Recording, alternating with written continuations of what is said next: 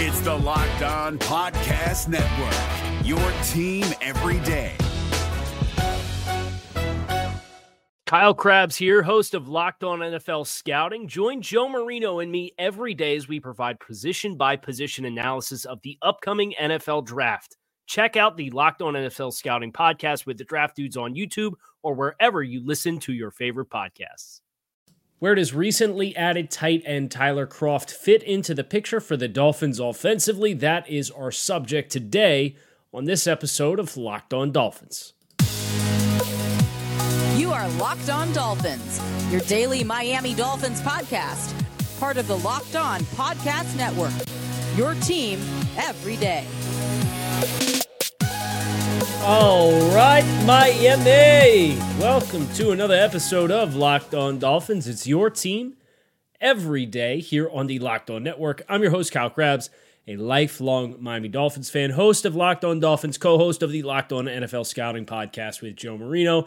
You can find our shows on YouTube or wherever you listen to your favorite podcasts. I want to thank you guys for making Locked On Dolphins your first Miami Dolphins listen of the day. Today is Tuesday, May 16th, 2023. We are finishing up our film study of recently added tight end Tyler Kroft. This is a player who was added fairly modest time ago. This was not a player that was signed over the weekend like Isaiah Wynn or Cedric Ogbuehi is the other offensive tackle that was announced to be signed over the weekend at the beginning of the week by the Dolphins. But this was the player that as the schedule news came out and we talked about the schedule and we did the record prediction and we watched Isaiah Wynn, he's kind of fallen by the wayside a little bit, and I've kind of casually been watching him as we go. And now that I'm done the film study, I got to admit, I'm pleasantly surprised by this addition for the Dolphins. You know, this is a 1-year deal for Tyler Kroft to come be a part of the Dolphins tight end room, and there's no guarantees to make the tight end room when you consider the 6th round draft selection that the team invested in a player that they want to transition in Elijah Higgins to play the tight end position all the time. Durham Smythe got a contract extension. You signed Eric Saubert on a 1-year deal as well. And then Tanner Connor, a UDFA from last year who used to be a big-bodied wide receiver. There's some competition in this room.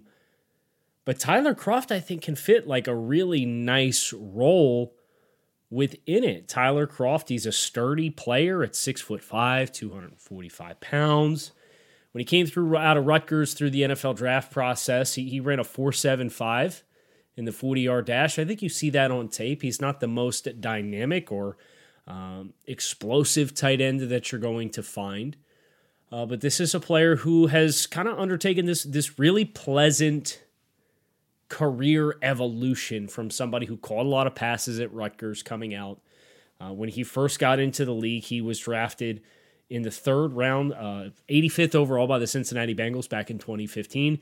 He's since been on the Bengals. He spent time on the Bills. He spent time on the Jets, and he spent last year on the San Francisco 49ers. Kind of a career journeyman. You can make the argument that it's a skill set that you can find on an annual basis in the tight end room, and I think that's fair. I think that's indicative of why this will be his 4th team in as many years if he sticks on the Dolphins roster. But there's some blue-collar reps that were not necessarily strengths of Tyler Kroft coming out of Rutgers that have kind of become the stalwart of what he is as a football player. Don't look for his impact in the passing game. He's only caught 105 balls in his entire NFL career, but this is a player who's logging 300-plus snaps a season across the last 4 seasons, playing for 4 different teams. 45% of the offensive snaps for the Bills in 2020, 63% of the offensive snaps in the games that he dressed for the Jets, and then 33% of the offensive snaps for the San Francisco 49ers this past year. So there's reasonable workload here as a special teams player and as a potential tight end too. Well, from a strengths perspective, he is your traditional inline player. He's the guy who lines up with his hand in the dirt, or you might, if you're going to run split flow inside zone, where the entire offensive line blocks in one direction and the tight end off the ball cuts across the backfield and cuts the end man on the line of scrimmage against the grain to kind of set that seal for that running back for an inside crease to hit. That's generally what he does. That's who he's become, is a player who plays in traffic, is a player who kind of like, you think about Durham Smythe. He's cut similarly to Durham Smythe. You think about Dalton Schultz with the Dallas Cowboys. I think that's a more higher shelf version of this kind of player. You think about Jake Ferguson out of Wisconsin, who got drafted in the 4th round, who they replaced him with. I think about the tight end out of Boston College, Tommy Sweeney, from a couple of years ago as well. They're all the same kind of build, low ceiling against man coverage receivers because they don't separate overly well. And the places that he has been in the last couple of years, he was behind Dawson Knox. He was behind George Kittle. There's been some high competition, and I don't think it's a coincidence that the least competitive tight end room he's been in the last couple of years was the New York Jets back in 2021, and he caught 16 passes. He had 25 targets in 9 games. That's more targets than he had in any season going back to 2017. But if you want to know who Tyler Kroft is, I think this is the perfect kind of player for the Dolphins because he's not a player who commands targets in the passing game, but he's a player who wins in the peripheral areas of playing the position.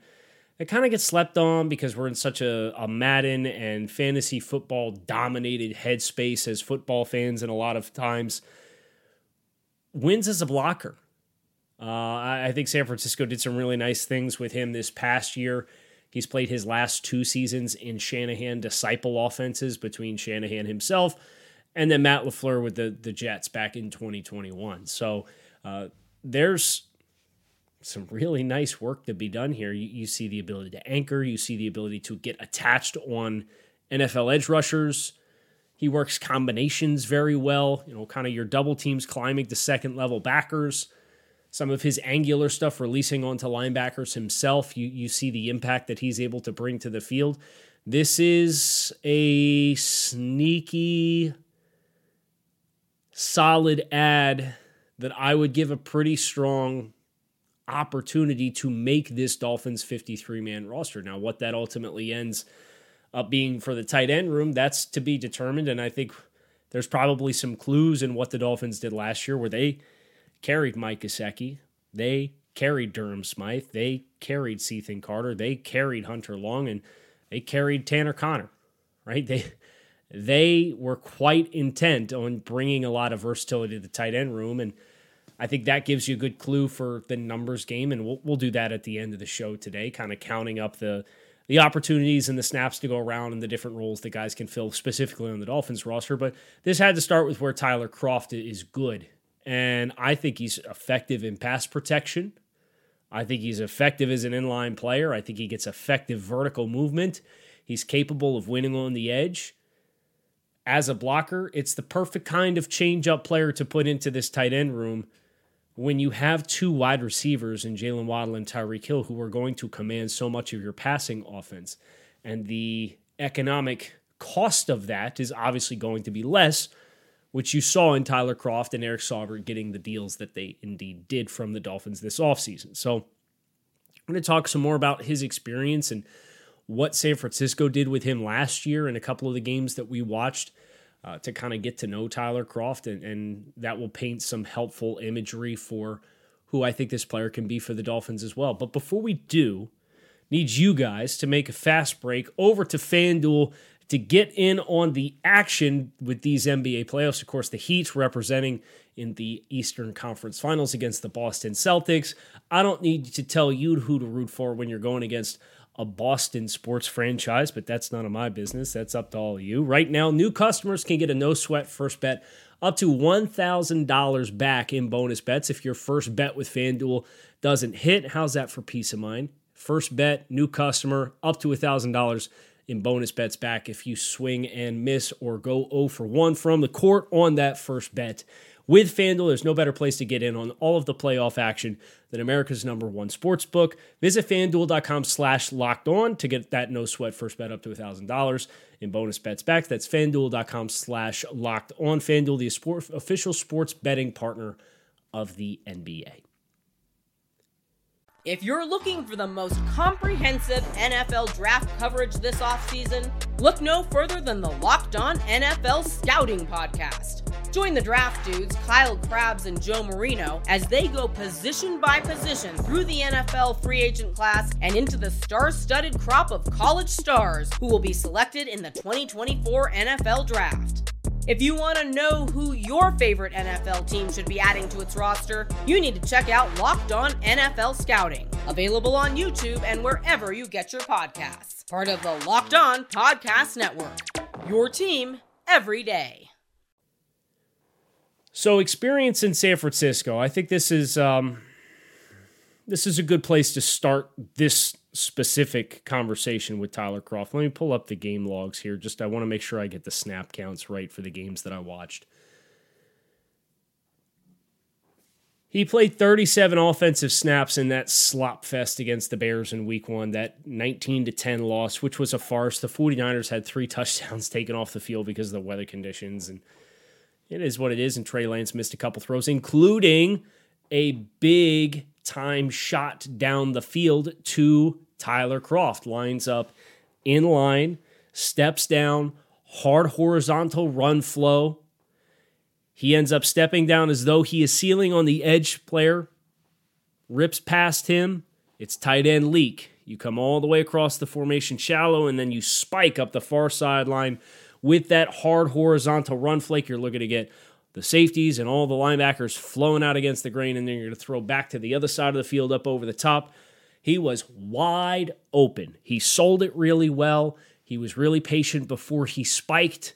Kind of just that casual flow through traffic, looking like he's looking for a head to pick off, and then boom, accelerates out the back door, cuts it upfield. Trey Lance hits a foul ball with his throw, misses him long and outside over the outside shoulder when he had probably 4 yards of separation on the linebacker that was trying to get back into his hip pocket and carry him down the field. So that was the first play that said, these are the kinds of schemed shot throws you can use as a tendency breaker with a player like this on the field. When you talk about tendency breakers, right? You talk about mismatch players.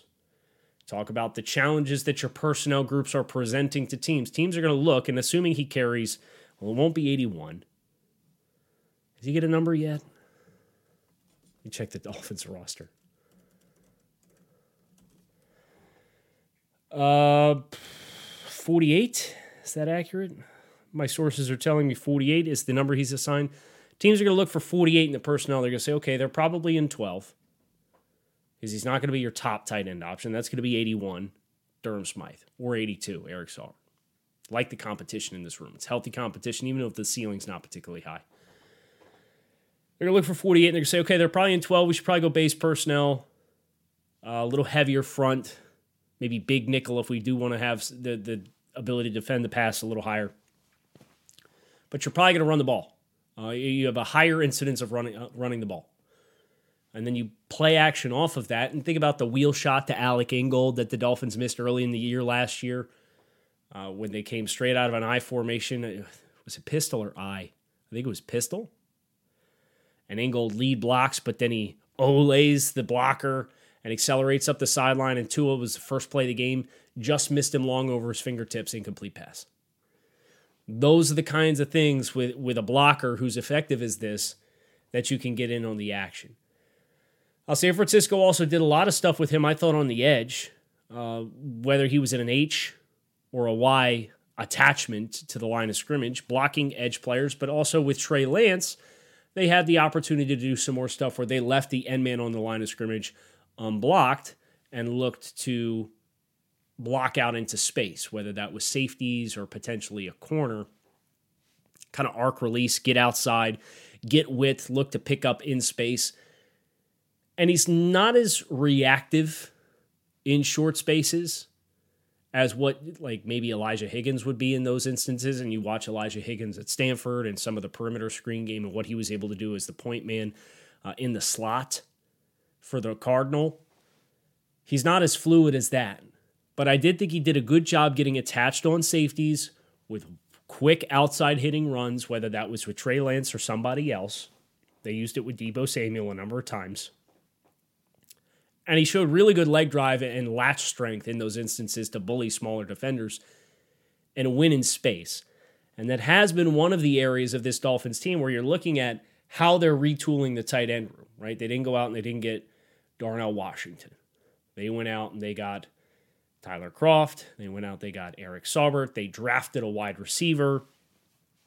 These are still athletic players who have some degree of a vertical component, or at the very least Elijah Higgins is, and Eric Saubert is. Tyler Kroft is a little bit less of that, but I think he's a little bit more of your firm backup to Durham Smythe / I think he's a higher floor blocker than Durham. Durham's more versatile, but I actually think Kroft is a higher floor blocker.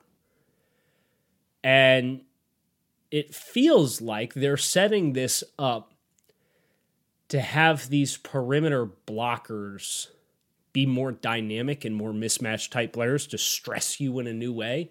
Obviously, they have the speed to stress with Hill and Waddle, but those are not big bodies, right? To be an 11 or 12 personnel and have a tight end out there who's not Mike Gesicki, who's runs on a rail really well, but is so high-hipped that short area quickness is not really his MO, and he doesn't change directions particularly well because he's high cut, and he's more of a gradual build-up, long strider type of player. He doesn't move. Tyler Kroft doesn't move like that. Eric Saubert doesn't move like that. Elijah Higgins doesn't move like that. I think Durham Smythe, that's where I go back to his versatility. I think he gives you above average or average to above average at a lot of components of his game. I just don't think he has something to hang his hat on that really makes him a winning player. Tyler Kroft has the blocking component that I think makes him a winning player. Some of these other players, it's the athleticism in space and the short area ability.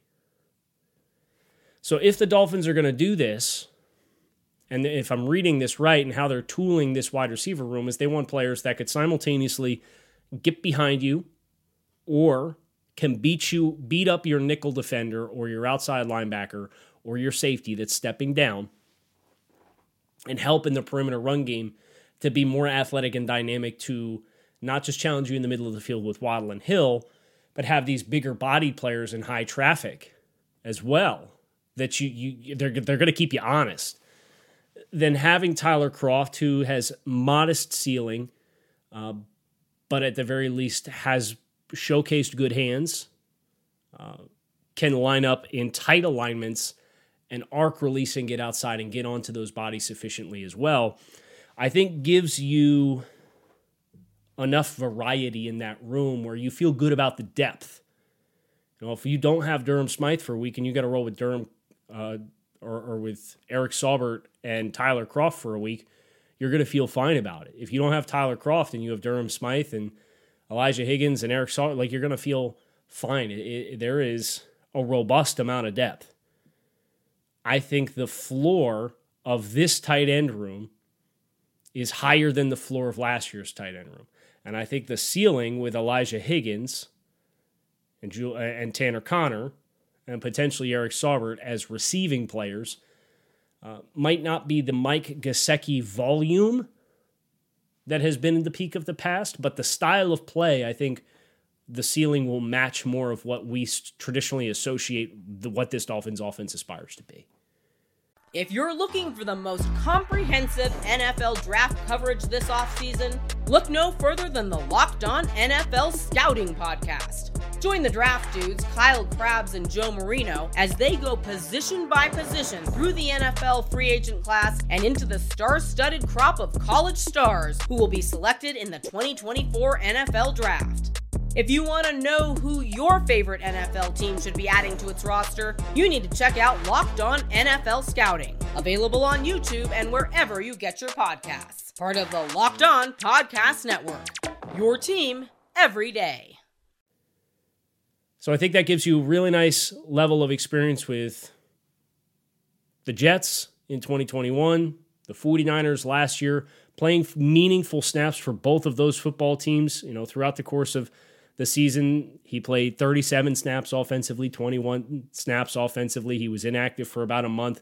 18, 21, 27, 23, 16, 14, 20, 18, 23. I mean, those are the snaps that were taken. And then in the playoff games, he was kind of a non-factor. He didn't dress in the divisional round, but played 14 snaps against Seattle, and then just a handful of snaps offensively against the Eagles in a game which they lost by 24 points and had to throw the ball and needed more dynamic receivers on the field, and was trying to get through with Brock Purdy, and he really couldn't throw the ball. So played meaningful snaps for San Francisco.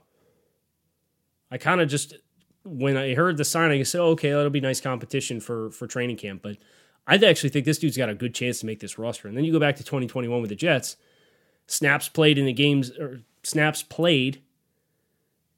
that he dressed for, 43, 55, 23, 46, 51, 15, 36, 50, 44 for the Jets. He's taken significant snaps in these offenses. I think he's primed to contribute to this group and be a quality member of the rotation. And I'm much more excited now than I was when I heard the name, which is a nice place to be. As far as snap load with the Dolphins, that's what we're going to finish with here on this episode of Locked On Dolphins.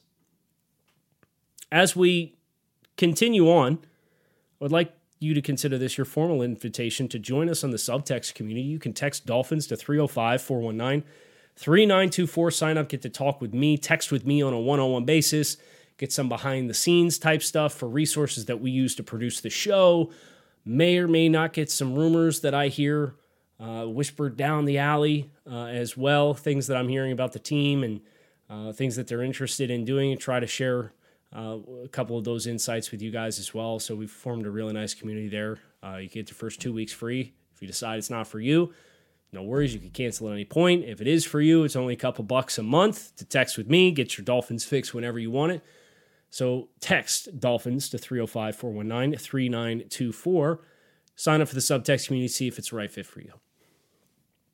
I think Tyler Kroft is a right fit for the Dolphins. As far as the snap share goes, one would have to assume that Durham Smythe is going to continue to dominate so long as he is healthy this season. It's kind of been this continued theme for him as a player. 482, 448, 716, and 557 snaps the last 4 years offensively, not even including special teams, and that's about 200, 250 snaps a year. What I think that this may do for Tyler Kroft is, if you want to mitigate that Durham Smythe workload, he's always been the tight end 2. Now he kind of feels like the de facto 1A, even though the ceiling's the same as the ceiling as when he was the 2. If you want Durham Smythe fresher offensively, Tyler Kroft, I think, can take just about every offensive special team snap that he's taken. And usually you don't play your starters on a lot of special teams unit, and yet here's Durham Smythe, 59% of the special team snaps in 2019, 55% of the special team snaps in 2020, 51% of the special team snap in 2021, 42% of the special team snaps in 2022. You already saw it dip last year by about 10%. That was the lowest percent of special team snaps that Durham Smythe played in his career was last year. And that was in spite of the fact that the Dolphins lost Ethan Carter in the season opener. And Hunter Long was not dressing on seemingly a weekly basis. They were down numbers in the tight end room from the jump, and he still played less snaps. So that, I think, is kind of a low-key, sneaky pathway as well. Now, how much of that he takes versus what Elijah Higgins would take or Tanner Connor would take, or those guys on the field simultaneously, it depends on the unit.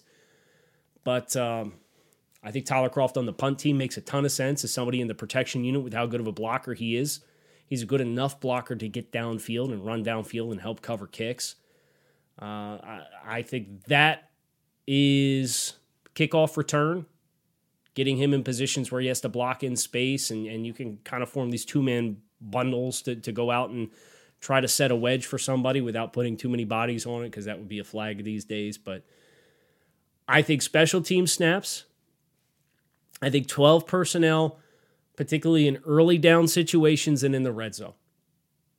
If you told me Tyler Kroft made this team and he took 250 snaps this year offensively and took 200 snaps defensively, I would not bat an eye, and I think that would be a perfect usage and implementation across a 17-game season. I'd guess he does make the roster. They have they're betting on a lot of developmental guys with Elijah Higgins and Tanner Connor, and we've heard the quote that Tanner Connor had mentioned that the team told him he's further ahead than where they expected him to be after the first year. But what is that ceiling? What does that snap share look like? What is he as an inline player? I think that even though the team really liked him and they held on to him last year, I think the fact that they drafted somebody else in the room and then Tyler Kroft has a different set of strengths. He's not as athletic as Tanner Connor.